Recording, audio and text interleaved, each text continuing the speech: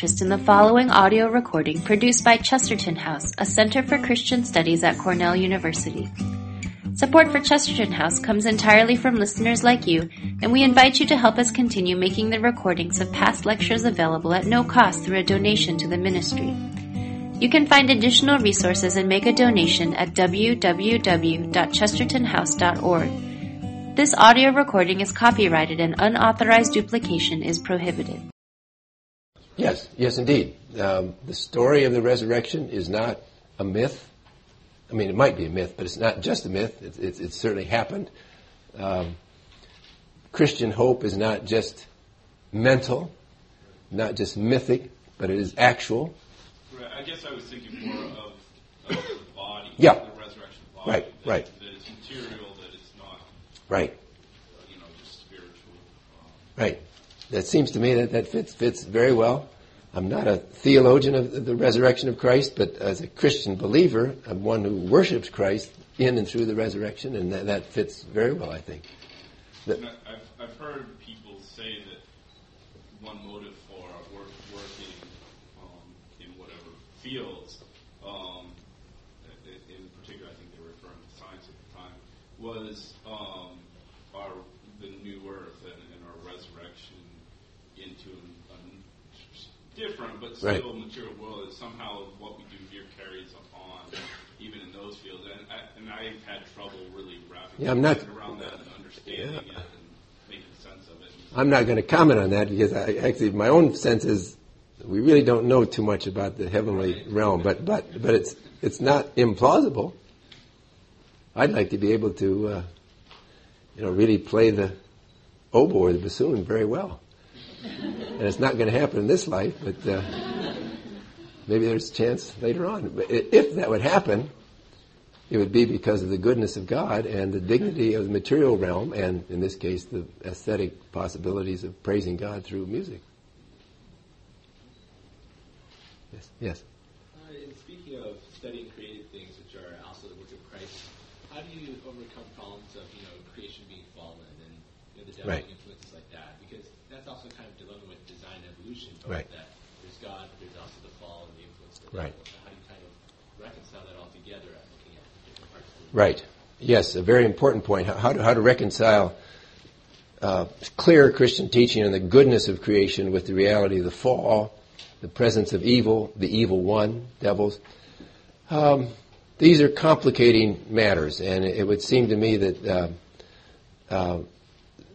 what makes things properly complicated in a productive way, is always to remember the interweaving of strands of revelation. And I do think this Colossians 1 passage is really tremendous in that regard, just because the numerous statements about all things coming from and being held together in Christ are interwoven seamlessly with statements about the need for redemption. Some of you will know that at least one strand of biblical interpretation would interpret the thrones and powers and dominions of Colossians 1 as not just human thrones, but the spirit world. My own sense, and I'd certainly be willing to be corrected, is that the fall affected creation because of how it affected humanity. And we certainly read in Apostle Paul that creation groans for its redemption, but I don't think creation groans in the same way that humanity groans. Humanity groans in rebellion. Is the creation rebelling? It certainly shows the effects of the fall. There are obviously disasters that take place in nature that hurt human beings, but I don't sense that the fall itself applies to nature per se as much as it does to how human beings use nature.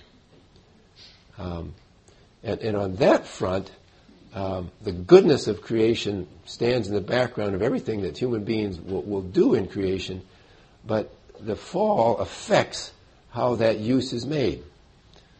So that when the examples. When humans use creation not for the goodness of humanity and the glory of God, but for the destruction of humanity and the exaltation of the self, this is a tremendous problem, and has been, and will continue to be. But the answer is not, I think, to look upon the created realm as the problem, but the use of the created realm. Do you say anything about that? I mean, the presence of evil, which I'll talk about a little bit in the last talk. Presence of evil makes any simple approach to learning as any simple approach to anything in life, parenting, aging, birth, makes any simple approach inadequate. But nonetheless, if you can't do simplicity, it doesn't mean you can't keep trying to be Christ-centered in what is done. Yes? I was just going to add that I think in some sense in the fall, not that creation rebelled against God, but that creation rebelled against man's dominion over creation. You read in the Genesis account, whether it's literal story or not, Yeah. the idea of thorns and thistles, Yeah. and that it's no longer a friendly environment for us. Yeah, that's a very, very nice addition. What we read in Genesis is that creation becomes an unfriendly arena for humankind as a result of the fall. That's a very nice way of putting it. Yes? Your comments about every culture being able to hear the gospel, it seems to me that could be interpreted in fairly relativistic terms. I think what makes a lot of anthropologists nervous about the gospel is they rightly understand that the gospel transforms culture and Right. results in the death of certain aspects Right. of culture. It took us in the West, many centuries to end slavery, but finally that practice Right. ceased, partly as a result of the gospel. So I was a little nervous in the way you phrased it, that it could have been heard in fairly relativistic Yes. terms. I think that wouldn't be fully... Would this, what I've said about the God making and being able to use the particularity of intercultures be a step toward moral relativism and simply an acceptance of the way cultures are? Yes, I think that is a possibility and a problem. But again, and this is straight from Andrew Walls, but if critical Christian conclusions are characterized by the nature of what's at the heart of Christianity, then there's never going to be one statement that pertains to any problem, the nature and dignity of individual human cultures. God is able to be heard and is near to every one of us. One teaching. God calls all people to repentance and to turn to faith and to show the faith by their works. Another teaching. The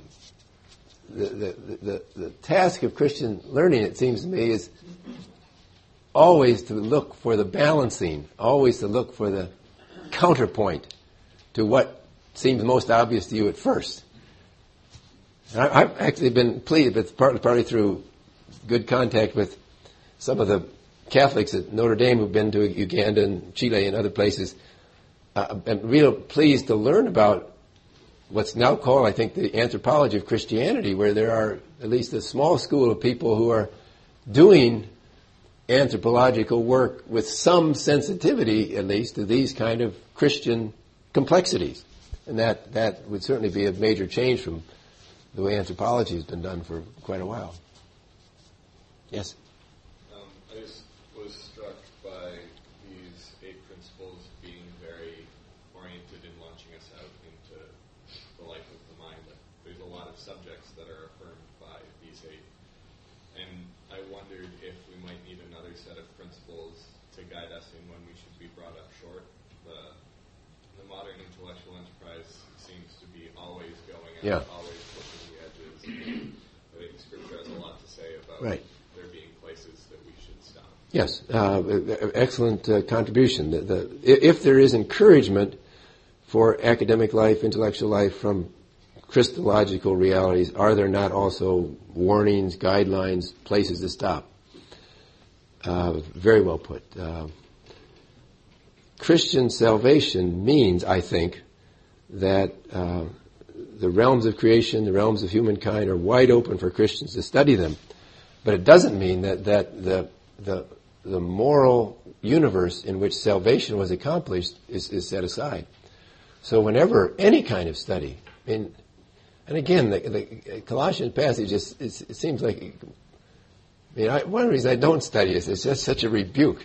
Because every time I think, gee, that was a pretty good book. Gee, that was a great talk. Gee, the students stayed awake for a whole hour of a lecture. The Apostle Paul says, you're saved by grace, not by works. So if you're aware all the time that you're saved by grace and not by works, I think it will relativize the absolute quality you ascribe to your own works. Now, obviously then it leaves a lot of questions, because then there, what is an appropriate use of some aspect of creation? That might actually be more than just a moral, and you might actually have to study and talk and argue and things. But I think the realizing that the mandate to Christians to be active with the mind is part of a whole package that includes a mandate to remember that you are redeemed only by God's grace. And any time that you think you create or that you mandate, then the fall and it's the effects of human sinfulness are taking over. And I actually think that the evangelical movements are in a really good place in this regard, because even when we evangelicals sin in how we present the gospel, it's sinning about the most important thing. And so if a person is proud of what their accomplishments have been in student work, that's a problem, but evangelical student work is motivated with the right motives and aimed in the right directions.